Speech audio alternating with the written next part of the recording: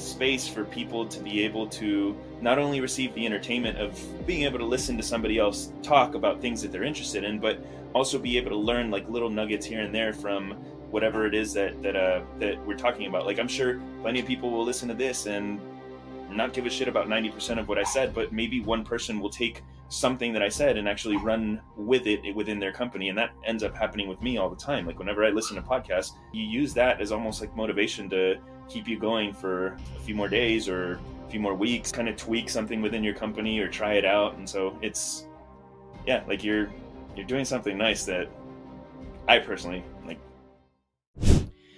All right, so I am here today with Mark, and we actually did an episode together for the podcast, number 80. We talked about how microdosing LSD had changed his life, and it was a really fascinating story. And I did a lot more research about psychedelics after our conversation.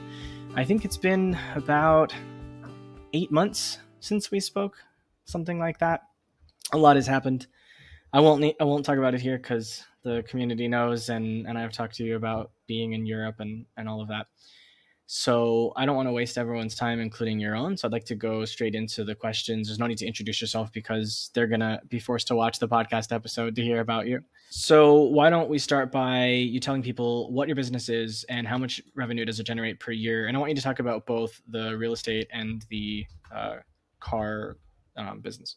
Okay. So as far as the car business, so my brother and I own a couple car dealerships out here in Fresno, California. We focus primarily on in-house financing. So in other words, we deal with the clientele that cannot necessarily get approved through traditional means of other financing. So we finance them directly through our company and just carry the paper for 3-4 years. As far as the revenue on that, we probably take in a little over 6 million each year.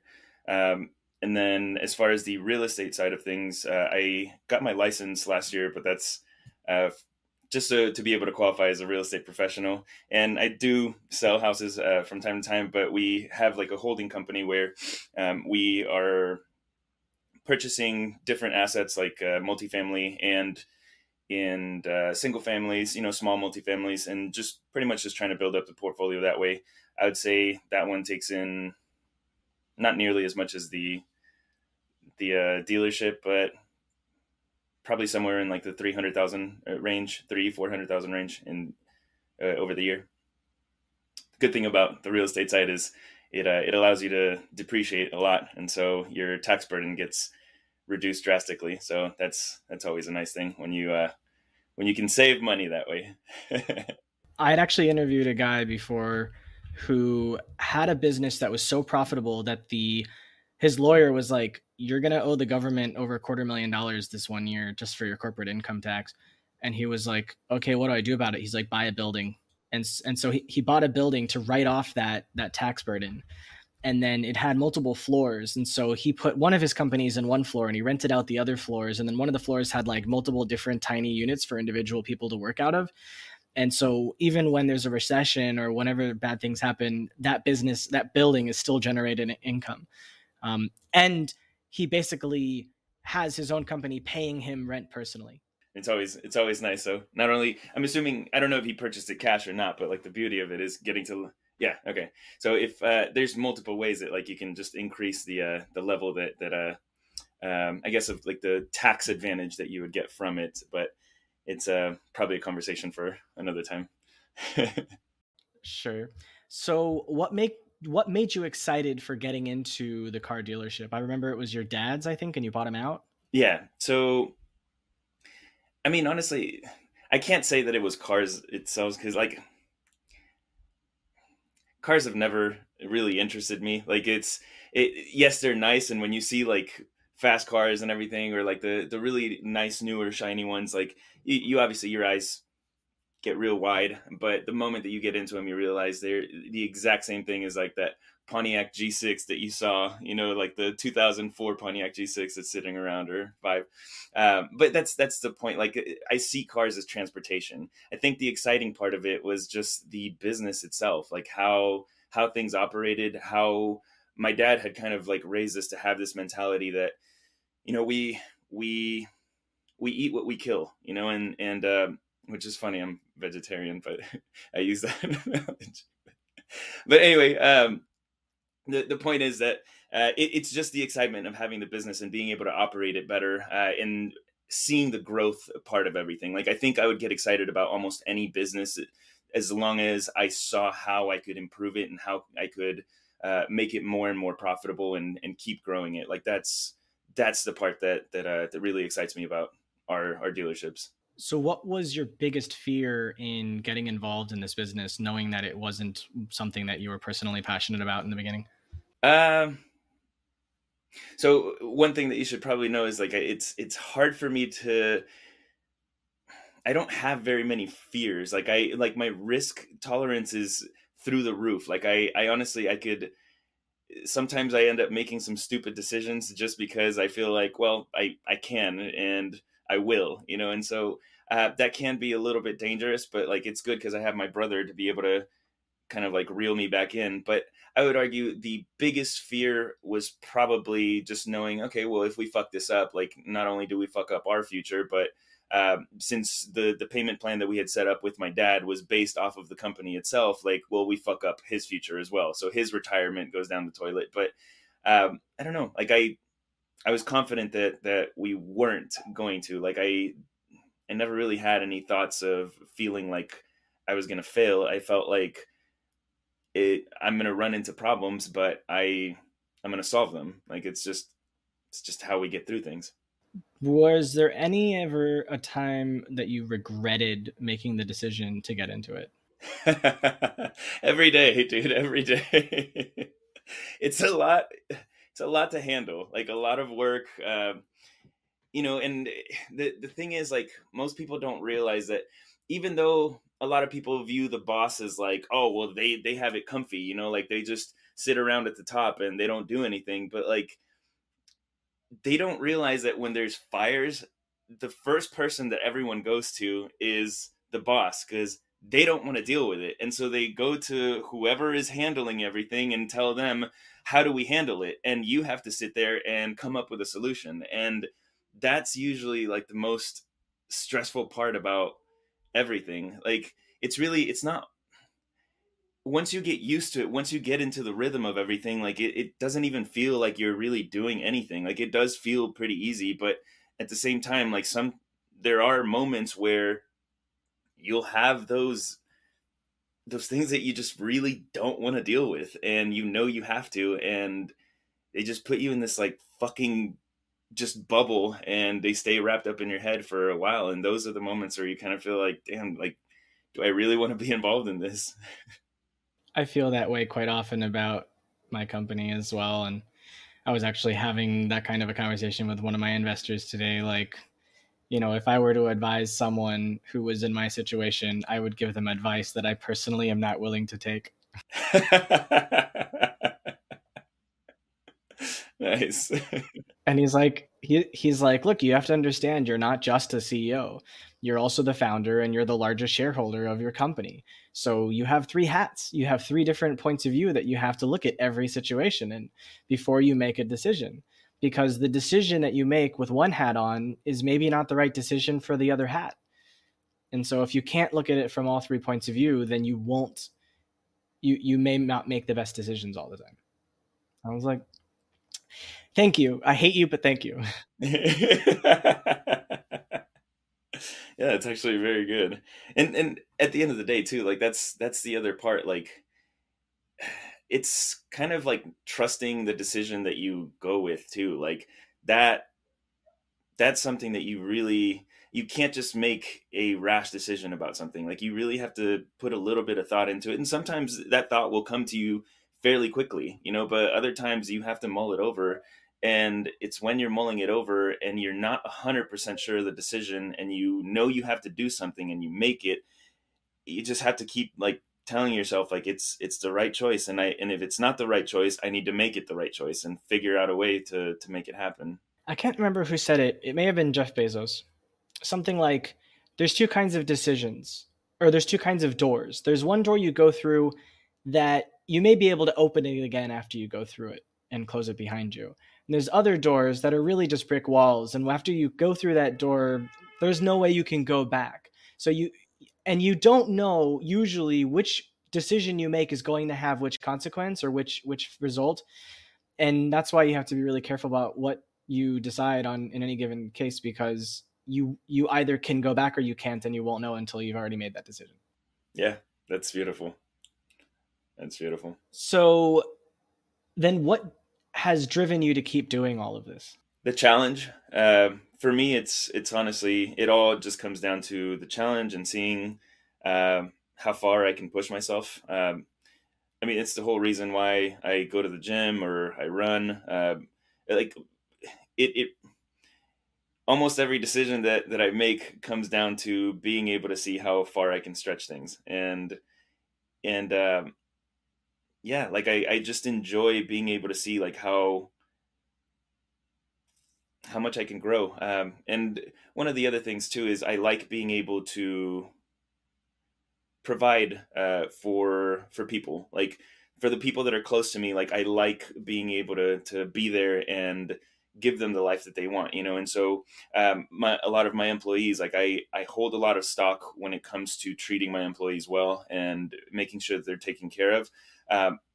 Because okay, perfect way to look at it is I'm sure you know like what a baron is, right? A baron from yeah, Baron. Baron. Okay. So what, just explain it in case there's people that are listening who aren't native English speakers or not Americans. Okay, so a baron is essentially the person that held over a small section of a kingdom. They had like their little town, you know, within it, and they were the leader within that town, and they would kind of have people come in and work for them, and they would provide them housing, they would provide them food as part of their little village. And that's like the idea of that is something that I love. Like I love the idea of being able to provide to family, to friends, to my employees, like that a better and better society within our little community. You know, I like that, and seeing how big I can grow that.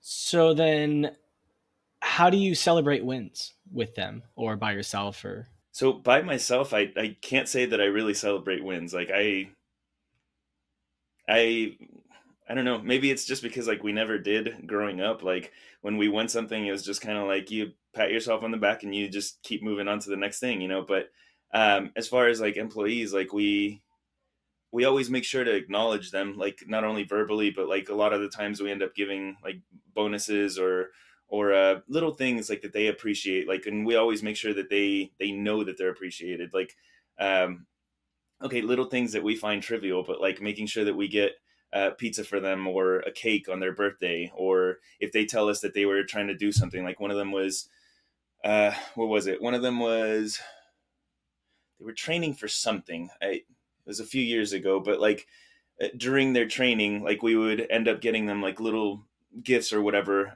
to motivate them to keep going through with their training, you know, and always just providing them financial assistance in the sense, not like giving them money, but like financial education, you know. And so if they ever come to us about anything about saving or investing or anything like that, like we have an open door policy with them. If they end up telling us like, hey, we would like to be able to like strive towards, let's say, financial independence, like that's something that we always urge them to move forward towards, you know. And like it's funny because like most people are scared that like, well, if you teach your employee how to be financially independent, then they're not dependent on you. And okay, we can look at it a couple of different ways. Like number one, yeah, they won't be dependent on you, and they might leave, but the chances are they would have so much respect for you that they would most likely stay unless you were honestly hindering them to the point where they saw that there was better opportunity somewhere else. In which case,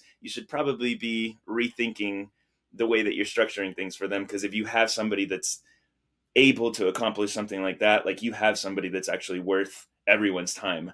But the second part is looking at it in a slightly more negative point of view.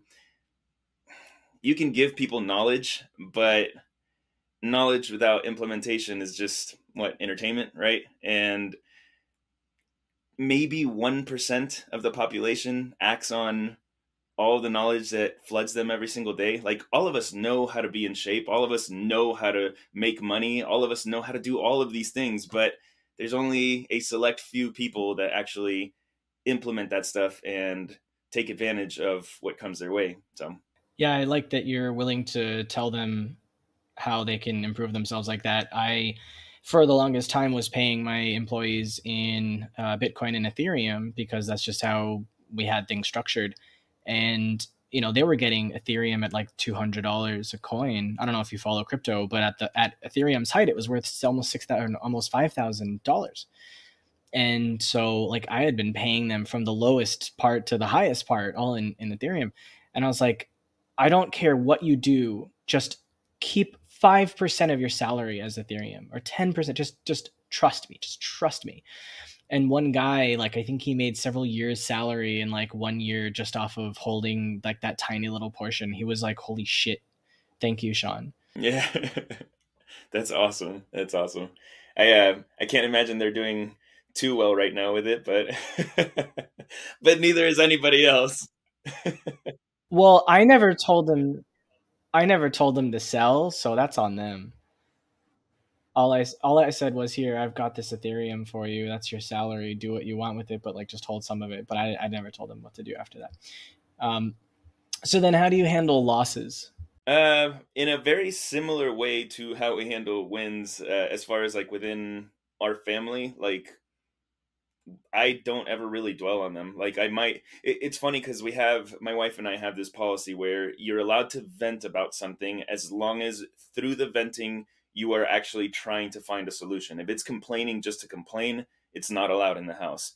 But if you're talking about it in order to be able to bounce ideas back and forth to find a solution to whatever the problem might be, it's allowed. And so it's kind of created this good dynamic because if my wife is a teacher, if she comes home and she's had a bad day, instead of sitting there and complaining about like one of her kids or one of her fellow teachers or whatever, um, she tells me this is what happened. And then she tries to figure out like, okay, well, what could I try tomorrow to make sure that it doesn't happen again? And so that's kind of how we deal with losses. Like if we've had a pretty big loss at the company or anything like that, like, okay, let me give you this example. This morning, I found out that one of the properties that I had purchased, that we're doing a pretty big rehab on it right now, and somebody broke in last night and ended up like stealing a bunch of the shit in there,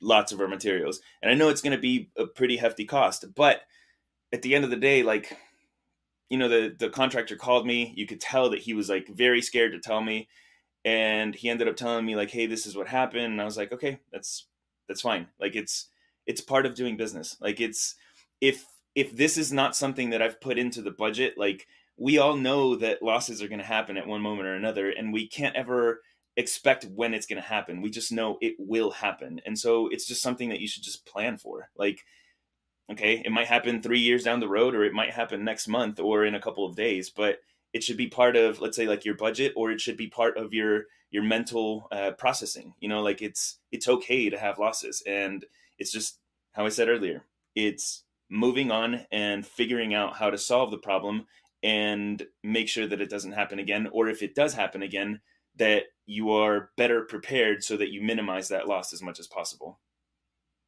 Now, as far as sorry, no, as far as the employees, I don't reprimand it, like unless it's like flat out their fault, like it was them not paying attention or anything like that. Like, but I don't believe in somebody, like, unless you're being intentional or just completely, I don't know, just absent minded about it. I don't believe in reprimanding people in the sense that like beating them down or anything. I believe in having a conversation with someone, making them aware of what the error was, and then making sure that they're aware of their, not just us but them, and making sure that they just don't do it again. Yeah, I was gonna say I love how you make sure that if anyone's complaining that the goal is to find a solution, because I think it's so easy to just complain, and I've definitely been known to complain at times. I think my ex-wife can vouch for that. Um, So yeah, that's good to do that, and I'm sure it's not to do. So I'm curious then, what has been one of the hardest decisions you've had to make? Ooh, uh, one of the hardest decisions we've had to make. I don't know. It's a tough question. I feel like almost every decision is hard to make, but I don't know. I would say most of them come down to making a choice of like firing somebody. Like it's never because you always have it in the back of your head, or at least I do. Like, is it my fault that this person did not work well for the company? And could I retrain them? Could I attempt to retrain them to be able to kind of like adhere to what we need out of them? So I would say like anytime that you have to fire anybody and you you are not 100% sure if it's your fault or if it's actually them, like they're just not a right fit for the company. And I would say most of the time, no, I would say all of the time, it is our fault at the end of the day because we hired them. And if we would have done a good enough interview, we would have been able to find the red flags that would have let us know, hey, this person will not be a right fit. Or if we weren't 100% sure and we just thought this person seems like a right fit, but I'm not quite there, okay, well, maybe we should have given them like a trial period, like where we offered them, like, hey, could you come on board for a week or two? And just to see if you are going to enjoy working with us and we're going to enjoy working with you, we'll pay you X amount. And then after that, like we'll be able to both make our decisions, like something like that. There's always things that we can do to make sure. And yeah, like most of the times that we've had to fire people, I would say came down to us either not spotting it quickly enough or us not doing a good enough job to train them the way that we needed somebody to operate within our company. There have been a few people that I hired for Nerve that I had to let go, and I tried really hard to give them the benefit of the doubt for way too long until eventually their existence was hurting the business on a daily basis. And I was like, I can't let this happen. But I tried really hard. And yeah, it sucked. And the firing wasn't done in the best of ways. And it shocked the rest of the team for both instances. And yeah, it could have been handled a lot better for sure. Um, but it is what it is, and we're a lot better for them not being around. And yes, I think we could have possibly discovered those red flags, but I pride myself in feeling like I can read people really well, and they felt like really good fits. And they started off quite strong, and then after like a month or so, they started to really show some flags, and we're like, well, is this a personality thing or is this a cultural fit issue? And eventually it was quite clear that it was a personality thing. And then like a few months later, after we knew, we tried everything to like get through to them, like it just wasn't going to happen, and we're like, okay, we've just got to let you go. And that caused problems that rippled, and it's still rippling now. We're still dealing with that crap. But so that I'm curious, how do you anticipate problems in your business? Okay, so a problem that we're having right now. One of our salespeople been with us for a couple of years already. I can tell you, like, I absolutely love this salesperson. Like, it's somebody that I am 100% sure is going to be sticking with me, whether it's in the car business or any other business that we open up. Like, there's somebody that's going to be sticking with us for life, and um, she was going through some relationship issues at her house, and I could tell from months ago that she was having these problems. And I think last time during the interview, I had mentioned to you that like I have regular sit downs with our employees just to ask them like, hey, how's your life going? Like, how are you feeling? Just to find out a little bit more about them, just to help them feel at ease and comfortable talking with me about everything going on. And so out, well, I'll say out of the blue, she she came and didn't really request, but ended up stating that she wanted to go to Florida for 2 months. And right now we've been having a pretty hard time like actually finding a an additional salesperson, and we've been having a really hard time finding a collector. I'm sure like you might have been having a hard time finding replacements as well for everything, but I don't know how it is for the rest of the world, but for us it's a shit show. But yeah, so we're a little bit understaffed, and she knows this, and so she placed it almost as something that like I've already made my decision and I'm gonna go. And the worst part is like I can't, even though initially like it shocked me, I can't really say that I was that surprised. Like I could see that coming for some time, and I would say because I sit down with everybody and I talk to them, I can't expect, let's say, like the outside things. Like if somebody comes and sues us, I can't. I don't know when that'll happen. Sometimes it's just random. Other times, yeah, you can when that's coming just because the person came straight up to you and told you I'm gonna fucking sue you. But other times, like it's just out of random. The customer doesn't even call you or talk to you or try to solve a problem with you. It's just they decide to go like the complete opposite route without communication. But as far as like what I do have some control over, that's just within my organization, and that comes down to just communicating with everybody as much as possible and making sure that they feel comfortable bringing problems to me so that I can talk to them to figure out how we can solve everything. And I try to get them to feel like I try to get them in the habit of solving their own problems as well, so that we kind of have less problems brought to us in the sense that like we have to solve them. Now it's them feeling like, okay, well, how can I figure this out, instead of let me take it to Mark so that he can figure it out, and then I'll just go back and just keep doing what I was doing, you know. um, so I don't know if that like fully answers the question, but it I just feel like communication within like my people is what really helps me be able to figure out like how uh like what fires might come in what direction, you know. Let's approach this from another angle, since you've talked about the people side specifically. How do you discover bottlenecks in the business? And this doesn't have to be people. This could be the market's about to change, or you are preventing the company from growing, things like that. How do you anticipate, or how do you discover that? So it's an interesting it's interesting because for a few years now,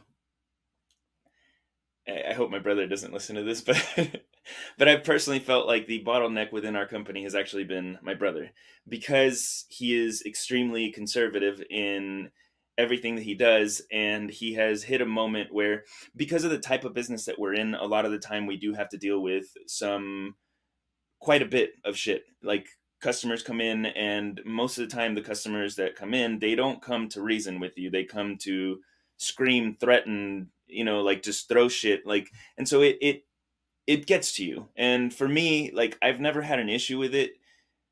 Maybe just because I'm confrontative, or maybe just because I just don't care. But my brother, you can tell that he's gotten a little bit disillusioned with everything. And so I feel like he has actually been the bottleneck within our company. Now, what I ended up doing a few years ago was I ended up writing him a letter pointing out like all of the issues that we were running into and how we could solve them as well. And it's funny because I had like the same conversation verbally with him, and every time that we had the conversation verbally, we would just end up getting into arguments and fights and everything. And so I wrote him this letter, and I was very supportive of everything, but I just showed him like, hey, this is how you are preventing this company from growing. And for some reason it like clicked in his head, and we started kind of like finding ways for us to be able to pull ourselves out of the business and allow somebody else to run it, while we figured out more of like the ways that we could grow it. Um, it actually has worked for like, let's say the few, actually now a year now that we tried it. But the only issue that we ran into is a few months ago, the person that we had hired ended up breaking his neck, so we actually had to come in and kind of like cover his position until he's able to, well, hopefully fully heal and come back to his post, you know. But um, that's as far as like the bottlenecks in that sense. Like I would say that's our biggest one. In For me, I would say my issue is that I am not the type of person that, how do I phrase this? Like, I'm really good at coming up with ideas and getting people to act on them. I am horrible at keeping them acting on them. And so I mean, the only way that I can solve that problem is by making sure that I have somebody else around that is good at that. And I think that's really the only way that you can make sure that you don't bottleneck yourself. You have to make sure that you have like all of the right people in place that maybe are better than you at what you think that you're good at, you know. And a lot of the time, like, it's just um, finding the right person to cover the role that is preventing you from growing. Let's say, like, a good example is like all the people that feel like they need to do all of the bookkeeping or keep track of all of the accounting and everything. Like, it, it's really important stuff. Like, I there's no way that you can get around it, but you can also hire somebody and just oversee their numbers instead of you actually having to go line by line to make sure that they're doing everything correctly or everything is getting done. Like, it's in it, just things like that. Like, the more people that you can actually bring on board to cover certain areas, the more it allows other departments to be able to have the freedom to continue working themselves. And I think that's probably something that we're still kind of struggling with, because we found like little. The biggest problem we're dealing with right now is just the uh, lack of proper, not hires, but like we're just understaffed in the sense that, like, in order for us to be able to continue growing, we need more personnel. And as far as like the market shifts, you can usually tell pretty early on, by just keeping data and like seeing how things are trending. You know, like, if 1 month you see something kind of like dip down, okay, there's nothing there. But if after 3 months you're starting to notice, okay, things are starting to come down a little bit or things are starting to go up, instead of just sitting there and feeling like, oh well, fuck, it's just the market that's happening. Like, sometimes most of the time there are specific things that you can do to make sure that you turn the company around, you know. And so it could be looking at your marketing and making sure that your marketing is actually in order, or making sure that your salespeople are trained correctly to be able to address those things. Or, like, for example, we keep a log of all of the applications that came in, and we try to track, or not try, but we track all of the down payments that have come in, all of the types of cars that the people are requesting. And we make sure to take a look at them. Like, we run the report and make sure to take a look at like what we were dealing with over the month and see, okay, well, do we need to adjust our underwriting a little bit? Like, have we been too loose? Did we maybe like have a bunch of repossessions within the first 2-3 weeks of us selling the car because the people didn't come back with the down payment? And then we start looking at the analyzing the underwriting that was done on them, you know. And so we're proactively trying to make sure that we're not making errors that are going to make a long-term impact on the company, and also proactively trying to figure out, okay, well, how can we capitalize on like, let's say a positive market shift. And so just being able to track everything, like, the more data that you can have, I mean, and that comes down to the thing that I said before. Like, you can have knowledge, all the knowledge in the world, but if you don't look at the knowledge, if you don't understand and you don't act on the knowledge, then it's worthless. And the same thing happens with data. You could collect as much fucking data as you want, but if you don't analyze the data and try to come to a conclusion, or also try to tweak things here and there, like, not reconstruct everything, but just minor tweaks, then you're just sitting around waiting for the market to swallow you up. So Whoever is a first time founder often doesn't know what they don't know. The things you just said are very wise, and obviously you're very experienced with your company um, through your experiences. But how did you come to learn that you needed to do all of those things in order to keep the company running and growing? Um, it's interesting because my brother is more of the data guy. So I view things more in like the creative sense. So my brother went to school for business, and so for him, it's get as much data as possible, you know. And for me, it comes down to that's why I talk about people so much because I believe in relationships more than I believe in full on data. And while data is very very useful, um, I kind of feel like the data is only there to help you strengthen the relationships that you actually make, and that could be relationships within your employees or with your customers. So it's always about finding ways to make things better. So for me personally, like, I don't know, I would argue that like we grew up with that mentality. And I would say my parents, like we've always been in a business. Like we have never, the only time that my parents actually worked for somebody else was when we first came to the United States. And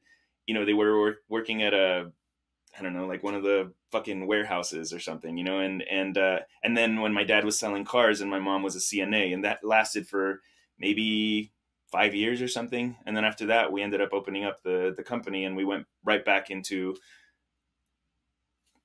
just owning our own business. And so I would say like just watching them throughout my entire life is really what helped us be able to see like the things that were working and weren't working. Even though my dad, like he did not track anything. Like it's kind of funny, like looking back at the way that he started the business and the way that he ran it for the years that he did. Like it's fucking archaic, dude. Like he was doing everything by paper. Like everything was super slow. He kept track of like all of the accounts that people were, like if people owed on, and like he would just write everything down every time. Like I don't know, it was very very archaic, and to the point where like it was so obvious to us that there was never a way that we would be able to scale that type of business, and so once we came along, like it was something that we saw as just absolutely necessary. Like um so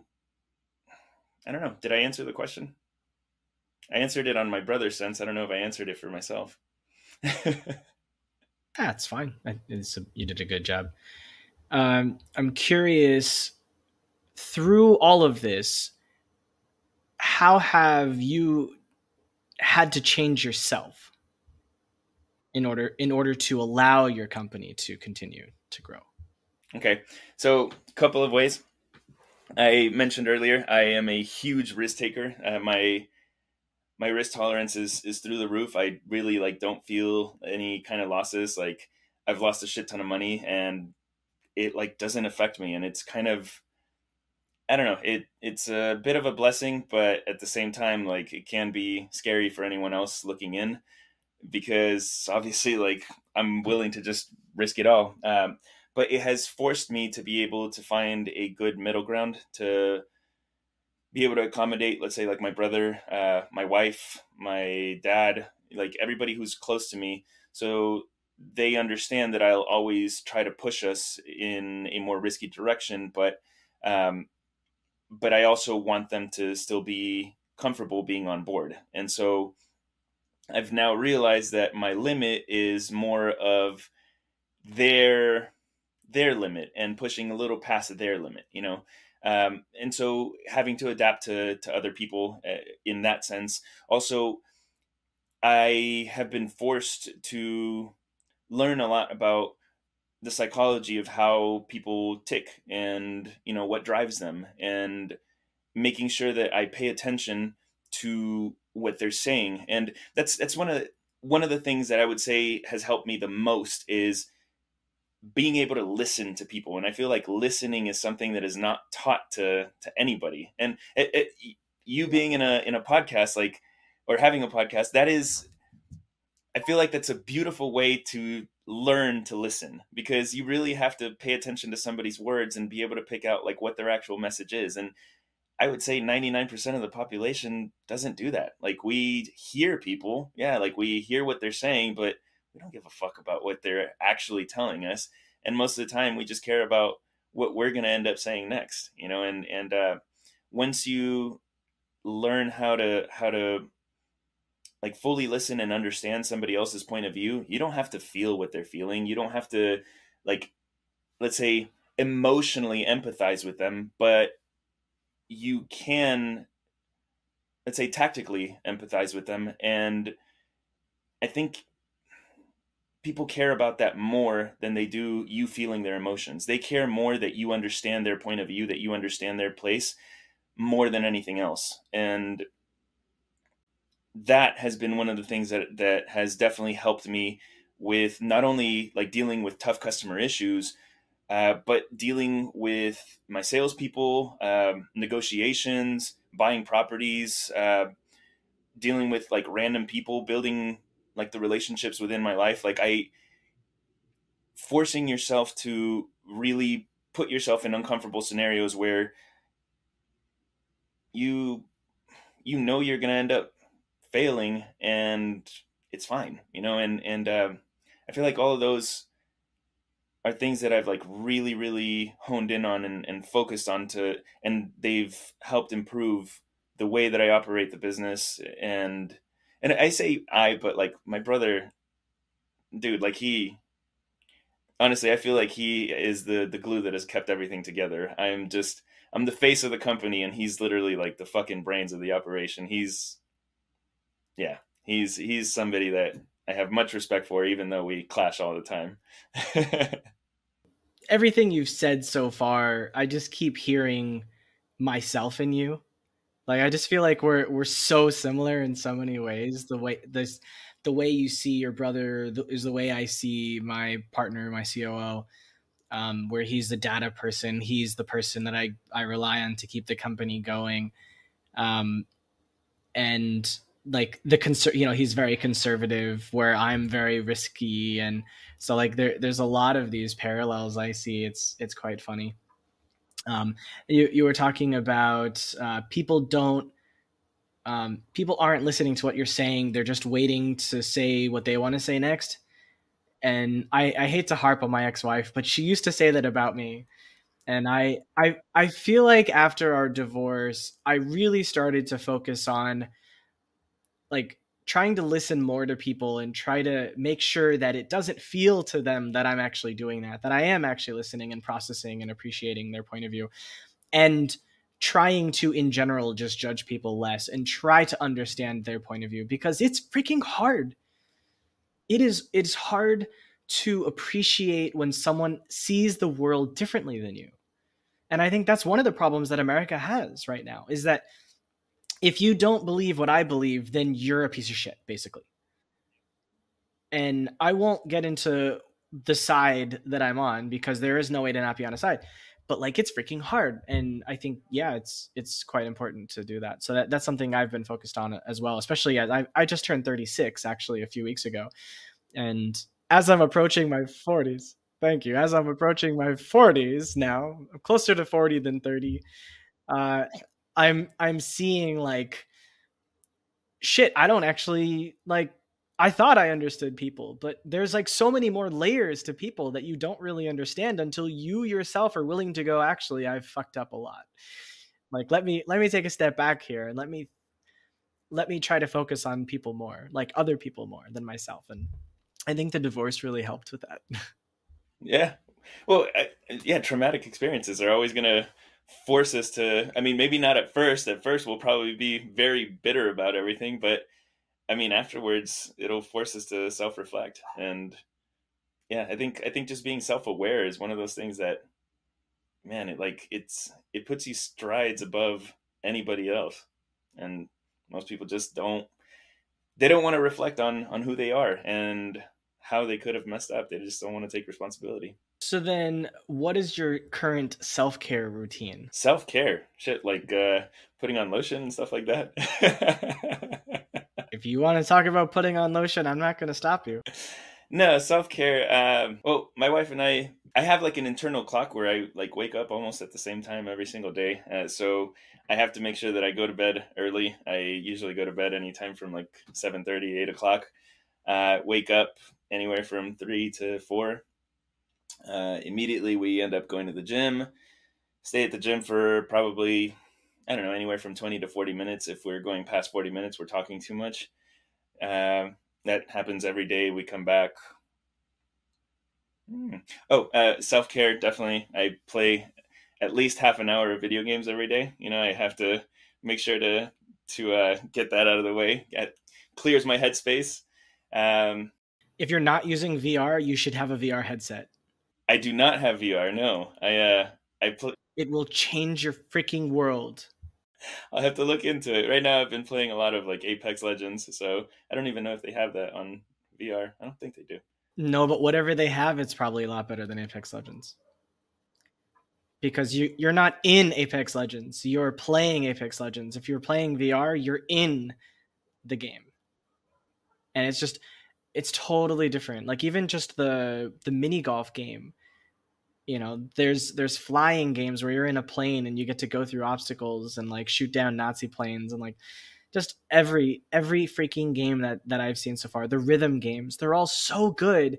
I also grew up playing video games, and I loved the hand-eye coordination that went with it. But like, 2D, platform scrollers, side scrollers, like sure, they're great. Okay, fine. Like the 3D games are a little bit better, but like VR doesn't even, like, you can't even compare. These games are like garbage. VR has a long way to go, but VR challenges your brain in a really cool way, and it's really good for team engagement. I met this guy who has a remote team, and what he does is every person he hires, he buys them a VR headset with company money. And so they're like, oh, I'm feeling stressed now, you want to go play some mini golf? Yeah, no problem. And they go and they play mini golf together. That's fucking cool. That is super cool. It's not a bad idea. No, I'll probably, right after this, I'll probably end up looking up some VR headsets and trying to see if I can get one. Quest 2 is the most notable one, and then, or the Meta Quest 2.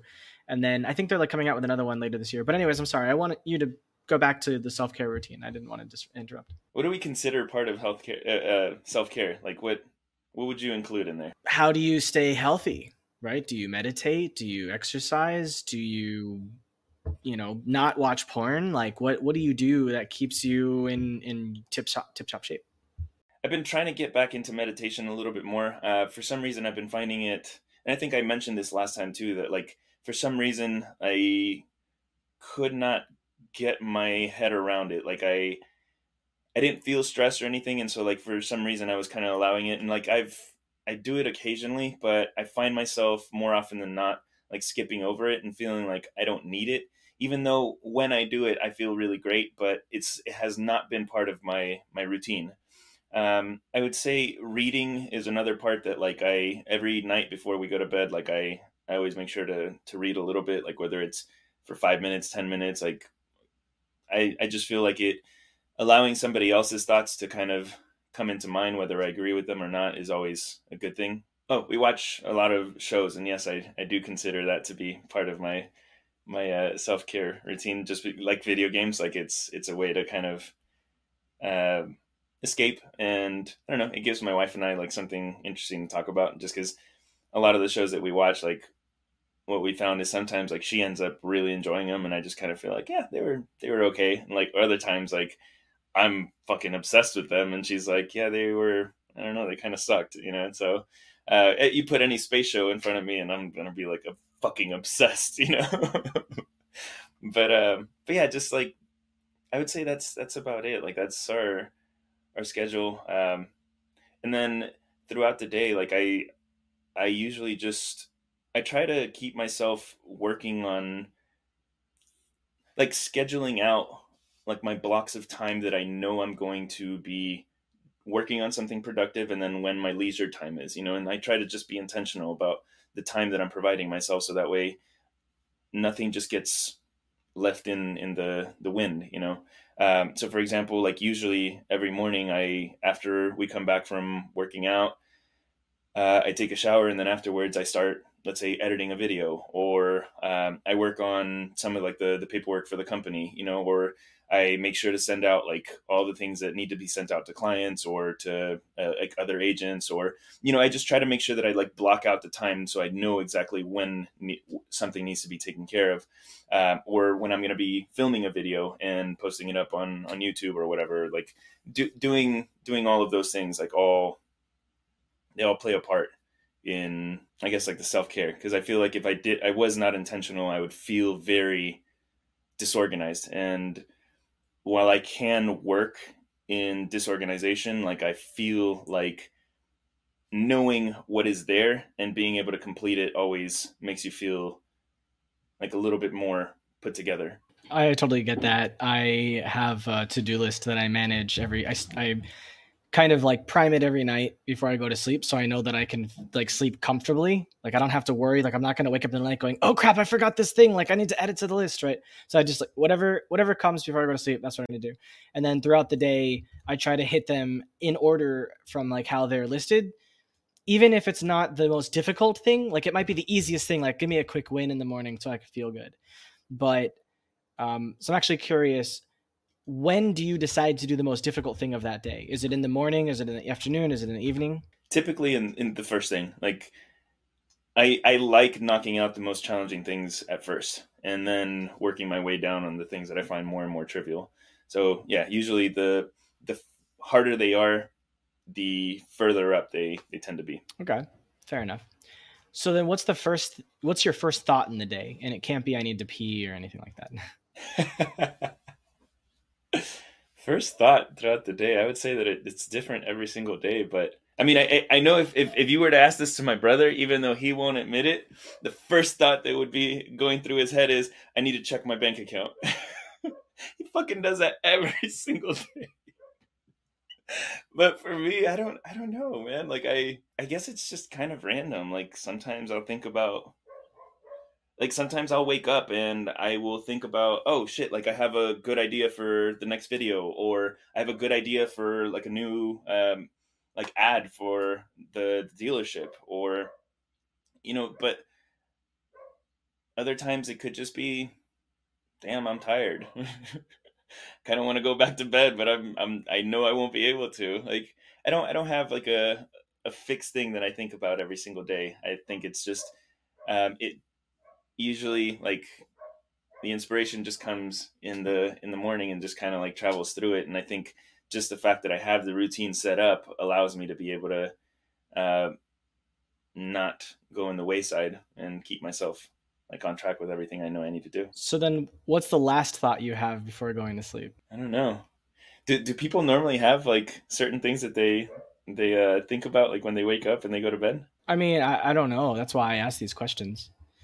Like for me, when I wake up in the morning, I check all of my apps and emails. I just want to get it out of the way to be like, what's going on in the world? What do I need to know before I start my day? Like, for example, I woke up the other day last week and I found out that like while I was sleeping, Roe versus Wade was overturned. And I was like, well, that just fucked my day. Like it doesn't personally affect me, but I know a lot of people that it is going to affect. And now I need to go contact them and see if they're okay and like, encourage them to move to Europe where abortion is still legal. Um, and uh, the last thought for me going to sleep is probably something like, I hope the next day is good. I hope, I know there's going to be problems, but I just hope there aren't too many so that I can actually focus on getting the shit done that I need to do. I guess, okay. So with that, I don't really look at like the news at all. I don't ever follow it like at all. It's kind of interesting. A lot of like my brother, the news I get from my brother because he checks it quite frequently, and so he brings up like any like really big issues to us. But for the most part, like I stay away from it. But I would say, okay, a good thought that goes through my head before I go to bed is going to be whatever I just read about in the book that I'm reading, or whatever I just watched. So it could be different every single night. Like right now, I'm reading a real estate book, and so probably for the next like couple of weeks, every thought that goes into my head before I go to bed is going to be real estate related. next a couple weeks after that, it'll probably be some kind of sci-fi book that I pick up, and it'll be a sci-fi thought before I go to bed. But yeah, something like that. All right. So, what's the most important thing that you've learned in life? Learning to listen and understand people, because it goes back to what I said at the beginning. Like, if you learn to listen and understand people, you learn to solve any problem that comes your way. And it doesn't necessarily have to be their problem that you're solving. It could be your own problem. But uh, let's say, like with my wife, like a lot of the time, I had mentioned last time, like I have uh, a very hard time like being able to fully empathize with people, in the sense that like I don't have like it's hard for me to emotionally empathize with anybody. But I feel like because I've taught myself to tactically empathize and understand someone, I am able to connect the dots to like really put myself in their shoes and either help them with whatever they're going through or help myself with being able to understand them. In which turn, like I would say, yeah, it helps them too because they feel understood. Um, and I feel like if you learn to maneuver around people, you can solve nearly every problem that you'll have relationally with anybody. Like my wife, whenever we get into arguments, like prior to my wife, I can tell you I was right. I was always right. That's just how it went. We were doing whatever the fuck I wanted to do. Like nobody else was going to be changing that. That's just how it was. And nobody else was going to make a decision. And so I'm sure you can probably figure out like why those relationships didn't work, but with my wife now, like I can comfortably tell you, like I have never told her that she's wrong. I don't even think that I've ever told her that I was wrong. I just connect the dots for her. Like every single time that we may have some kind of discussion that like maybe she disagreed with something or I disagree with something, I try to make it be about me understanding why she feels the way that she is feeling. And sometimes it takes me, 2 minutes to just connect the dots. Other times it could take me an hour. I don't know. But as long as you give me the processing time to be able to figure out like the way that she is feeling and understand what led her to feel that way, I we don't have arguments. Like we don't sit around bickering at each other over shit. Like it's just really me reciting back to her like, hey, this is what I feel you could be going through, and these are the reasons why I feel that way. If I'm wrong, please let me know. And usually it's right, and if it's not right, then she kind of lets me know like, no, it was actually because of this.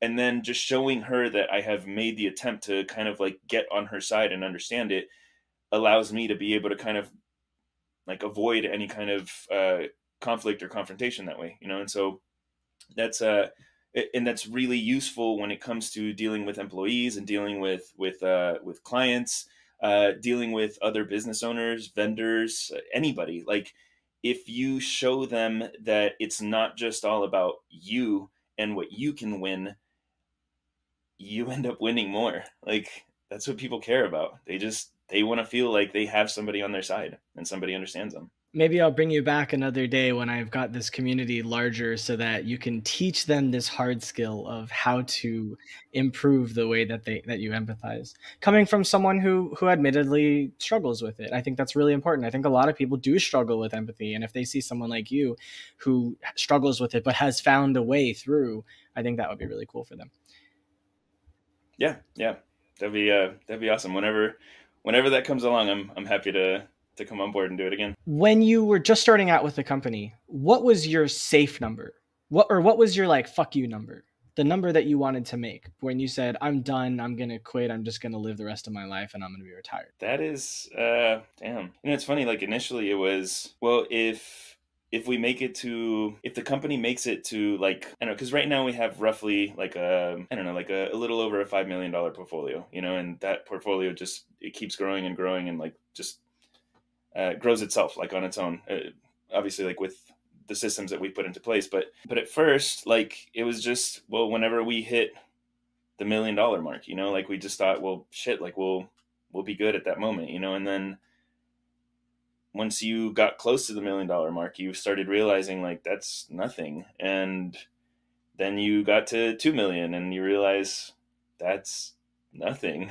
And then you got to 5 million and you realize that's nothing. And so it's just like, I don't know, right now it's actually gotten to the point where my wife and I, it's funny, like we make more than enough to feel totally comfortable. And we're not like fucking super rich to the point where like we could just go around blowing money, but like we live comfortably. But we still are extremely frugal. Like I talk about this all the time in like the YouTube channel. Like we live on about $35,000 a year. Like even though we make way more than that, like that's really all we spend. Like that's our mortgage, that's our food, that's our entertainment, that's taking our trips, the puppies. Like we got 3 dogs that we take care of. Like it's everything, and we kind of make a game out of like, well, how little can we actually spend, you know? And it almost makes it a little bit more fun because we're not making it about let's make money just so that we can spend money. It's more about like, for me it's a game just to see how big we can grow things. For her it's more of like, well, I just to the point where I feel like totally comfortable, and I think like she's still in the mindset of I want to get to the point where I never have to worry about money again. But I've gotten to the point where I realize, well, no, once you get to that point, then you worry about more money. And so it's never like it never stops. And so at this moment, I've kind of given up on the illusion of there being this fuck you money. I don't think that it exists. I think I think it just comes down to like you making a number that allows you to live the lifestyle that you want. And clearly for me, it's like if I make $50,000, like I can live pretty fucking comfortably. But you know, there's no reason to stop there. So There was some study that was done that showed $70,000 a year is like this magical number where beyond that, like the amount of happiness you gain for every extra $1,000 you earn doesn't really go up. Although I don't remember exactly when the study was done, and I can tell you if you're only making $70,000 a year in America, you are not happy. You are struggling. I think that number needs to be like $200,000 a year right now. It's just because of inflation, just ridiculous the way the whole thing is going. I mean, if you're living in like the Midwest and like the rural areas of the Midwest, like yeah, maybe $70,000 might be good, but live in fucking LA with $70,000 and you're not going anywhere. No, I mean, there's people working for Google and Apple and Facebook. They're living in vans making 200,000 a year because they're like, we just couldn't afford to live in any of those places. Like that just blew my mind. Um, so the last question is, what advice do you have for other entrepreneurs? I know you've talked about these kind of things, but if you could just sum it up. I would say, okay, so definitely learn to understand people, learn to listen, but like also the biggest thing is just learn to lose. Like, I don't think people realize how much failure and how much loss you take on a daily basis. Like, it's not just massive wins all the time. Like, people focus on, you know, like somebody making, okay, like the business bringing in $6 million a year. Like, okay, yeah, it's easy to focus on that, but like we still keep losses happening every single day. Losses in the sense of like, you know, maybe unhappy customers or salespeople that quit or like turnover, things like that. Like all of those things are losses that you take on. And if you don't learn to solve those problems and to like really accept the losses and kind of like move forward from them, you're not going to be an entrepreneur. You're just going to end up being, let's say, like a failure. And the difference between somebody that fails and the entrepreneur is the person that just accepts that there's going to be losses and forces themselves to keep going past it. Like I can comfortably tell you, like on a lot of the properties that we were rehabbing, I have come across like so many problems, and there are days that like I've just been like, holy shit, I just don't want to deal with this right now. I'm dealing with the stuff at the company too, and like, but I just tell myself like, no, this is what you signed up for. Like this is exactly what you wanted. So just deal with it. And I feel like that type of mindset, like just having a thick skin about it and just reminding yourself that you're going to get through it and it's part of the problems that you took on and that you wanted as part of your life, that's what's going to help you succeed. That's what I'm dealing with the We Live to Build now, because it was a podcast, and now I'm turning it into an education company. So effectively, I now have two companies. And actually, 2 weeks ago, I hired my first two employees for We Live to Build. So now, in the first time in my life, I have two companies with two sets of employees. And one of the employees from Nerve, the designer, is helping me with the rebrand and all this for the other one. But like, I had a panic attack because I was like, I've got two companies, I've got two sets of employees, like, holy fuck, you know? But then I was like, but actually, like, this is what I wanted. Like, as you said, I signed up for this. I understand that I need to deal with this. Like, when I hired my first employee for Nerve, I had a panic attack, and then I got fine with, I was okay with it. And then I hired the second person, and I had a panic attack, and then I had the third person. It's like I had a panic attack up until like 12 or 13, and then like you just kind of get used to it. And I don't know, maybe when my company raises 15 million and I have to raise another, or I have to hire another 80 people in the next year and a half, maybe I'll have another panic attack. I don't know, but that's what I'm staring at for this for Nerve. But the other company is 100% never going to have any outside funding. Like, that's my goal. This company is like, it's going to be the thing that makes cash, not the thing that makes equity. Like, the other thing is for the equity, because startups, it's funny because when I first started Nerve, I had this fantasy about, I'm going to build a company, like, it's going to be great, and we're going to have VC funding, and we're going to be worth billions of dollars. And then I started the podcast 2 years later, which was almost 2 years ago now. And the more I interviewed people, the more I realized the majority of the people I was coming across didn't have VC funding. They had bootstrapped companies to profit. They were taking home millions of dollars a year. There was nobody else they had to share the money with if they didn't, have a personal 50-50 partner, or their teammates having, their employees having equity. They were in complete control of their destiny. Nobody was forcing them to have a board of directors. No one was forcing them to sell the company or go public. And those people are fucking happy. But the majority of the startup founders I talk to are stressed as fuck for years on end, including myself. And the more I talk to people like you, the more I'm like, why the fuck am I still doing this other company when I could be doing? Because the way that I made my money was in a services business. I didn't have software. I didn't even have a team. It was just me and like some guys that like could do something. Oh, you could do this thing for this client. Okay, go. Like, I had contractors, and it freaking worked. And then I had this great idea to shut it down and start a software company. So now here I am building another services business where it's a membership model. So of course, it's more like it's like a community as a service kind of a thing.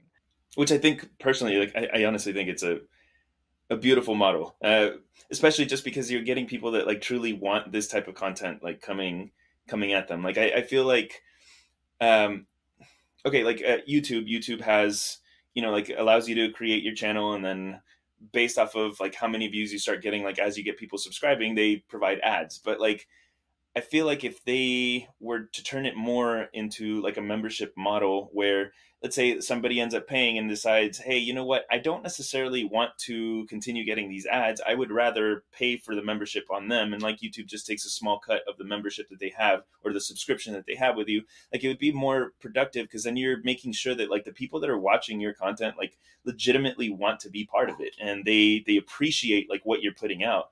And I feel like that's the type of thing, like what you're doing right now is beautiful in my eyes. Like, you're creating a space for people to be able to not only receive the entertainment of being able to listen to somebody else talk about things that they're interested in, but also be able to learn like little nuggets here and there from whatever it is that we're talking about. Like, I'm sure plenty of people will listen to this and not give a shit about 90% of what I said, but maybe one person will take something that I said and actually run with it within their company. And that ends up happening with me all the time. Like, whenever I listen to podcasts, a lot of the things that they end up saying in every episode, I'm like, yeah, that didn't really relate to me, but they say one thing that just sticks with me, and you use that as almost like motivation to keep you going for a few more days or a few more weeks, or like kind of tweak something within your company or try it out. And so it's, yeah, like you're doing something nice that I personally like. I agree with, and I would gladly support. I appreciate that. This is kind of what I wanted the podcast to be originally, but it became something different because I realized that there were also skills people wanted to learn, like how do you manage the finances? How do you manage the legal part? How do you incorporate? How do you manage your wealth? And so I started bringing on those kinds of guests, and I stopped really talking about the psychology kind of, and I realized that the thing that I have that I can bring to the table that's unique that I haven't really seen in any other community is this experience in entrepreneurship and a background in psychology where you can blend the two together, where you have entrepreneurs talking about their own psychology. And I think that's really special. I mean, obviously there's other things that are part of the membership offer, but I think is really important. And that's why I wanted to go back and do these kinds of interviews with people like yourself, with guests like yourself, because you guys have fucking cool experiences. And the biggest problem for a lot of entrepreneurs is they don't have access to people like you. Like I can reach someone like you quite easily and they can't. And so if they can hear from you the way you think, the way you behave, the way you act, the way you prepare, the way you plan, maybe it will help them make better decisions for their own business. And if that happens, then this is a success. And what they're paying for is valuable because I haven't seen other people doing this kind of stuff. I agree completely. Like being able, it's almost like creating like a small community of entrepreneurs that can kind of be able to learn from each other. Yeah, not just how to be better entrepreneurs, but through the psychology side, how to understand themselves so they can get past their own blockers that are preventing them from succeeding and being better leaders and better human beings. There was another podcast that I was listening to for a little while, and actually I don't know why I stopped listening to it, but it was on Bigger Pockets business podcast, and they would just bring on like a lot of people that were running businesses and everything, and just like how they started and everything. I think the reason why I stopped enjoying it as much was just because I felt like I could not fully relate to very many of them. Like many of them were way bigger organizations to the point where sometimes like you just can't connect the dots as to like, okay, well, how could I get from this point to that point, and like other times, and even though like you should always kind of like push yourself in that direction, but like I felt like they needed to find like a nice middle ground, and yeah, like that.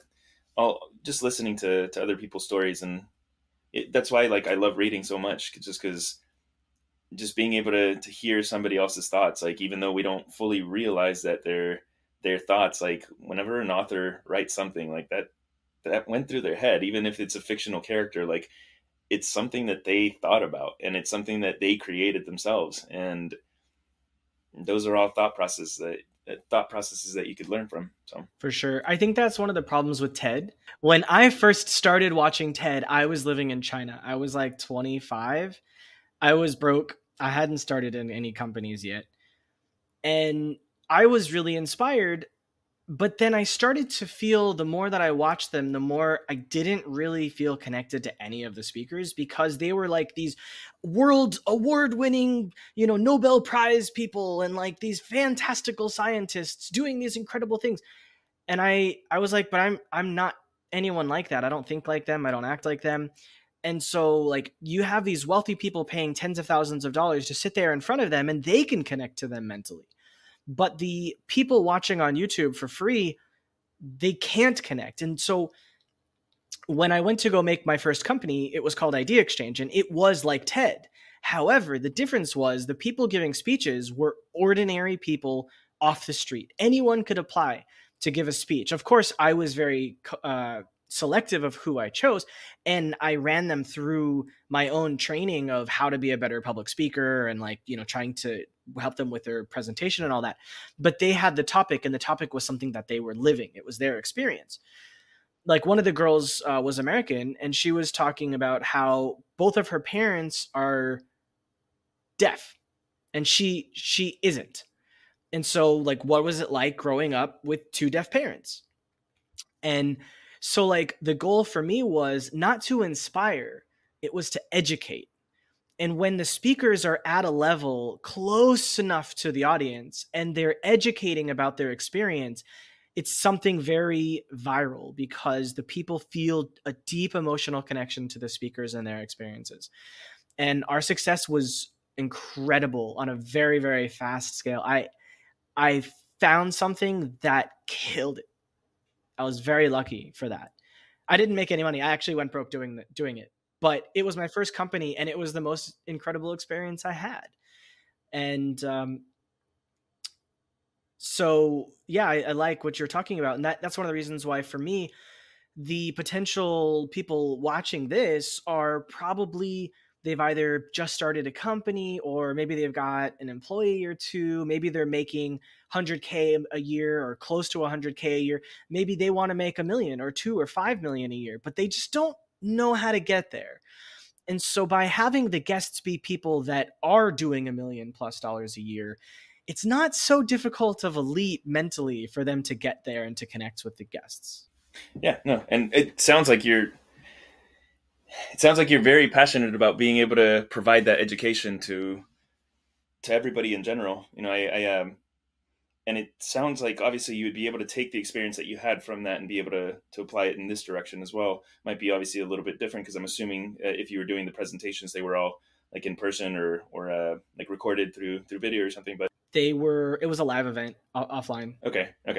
Yeah. So, but that was in 2014, before live streaming was a thing. And I was in China. Oh, so then how did you get the person from the US? They were just over there abroad, or they were living in China. Yeah. But I'm sure you'd be able to use like those skills to be able to apply it onto this, and still be able to accomplish that just in a wider scale, if we think about it, because now you're hitting the masses, everybody online. So it should be more effective. Yes. The difference is I've learned how to make money now. Before, I knew how to educate, but I didn't know how to charge. Now I know how to educate, and I know how to charge. And I'm sure you'll come across more problems because of that. And I'm sure that even though you're ready to take them on, I'm sure they'll still be a bitch when they face you. The other difference now is I understand that I need a team. Before, I did everything myself, and with my girlfriend at the time, we were partners in it. And because we didn't make enough money, we did everything ourselves full time. And then we had like a team of volunteers, and they cycled through every month. They were present this month and not the next month, and they would come back a month later. It's like it sucked in that regard. But now, having this first company and having a salary from it, I'm using my salary to pay for the salaries of my second team. So that I've been able to offload some of the things. So I'm actually working on the standard operating procedures for all of the things I've done for the podcast for the last 2 years, so that as soon as I can hire another 4 or 5 people, so I can get completely out of everything except for just creating content like this. Nice. I think that's also one of the other things that, based off of the question that you asked me about recommendations to somebody, is like learning to figure out really quickly, like when you should be delegating a task to somebody else. Like don't keep everything close to yourself. Like that's, I don't know, like see it as pawning it off on somebody else. That's fine, whatever, like whichever way you want to look at it. But like you will grow more, not only like within yourself, like emotionally and mentally, but like also your company. You'll allow your company to grow more if you learn to delegate and learn to hire people to take on like different positions.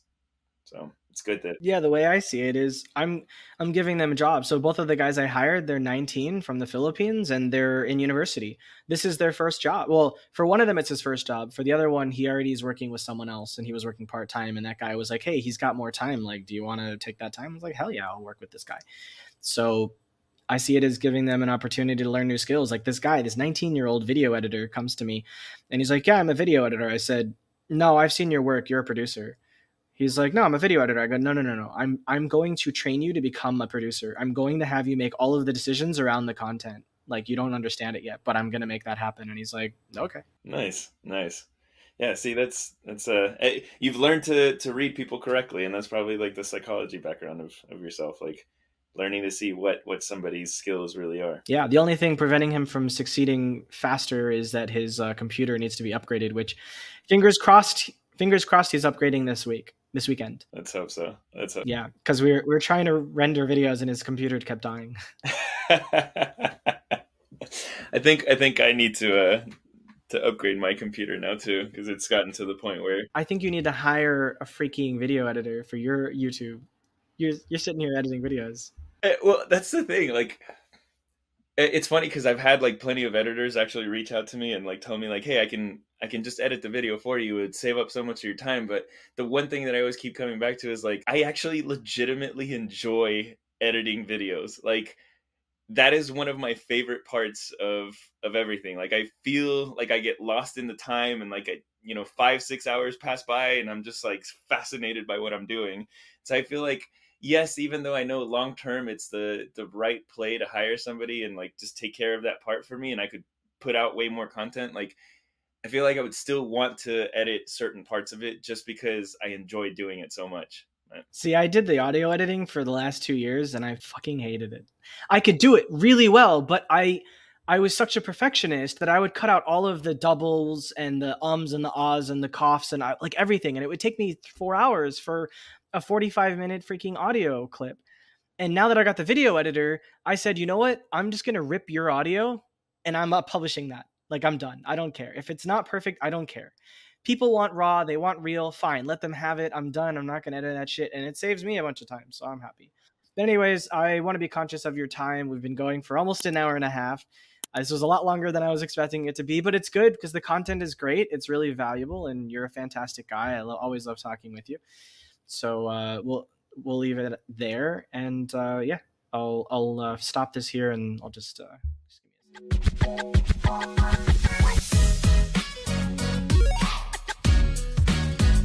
second.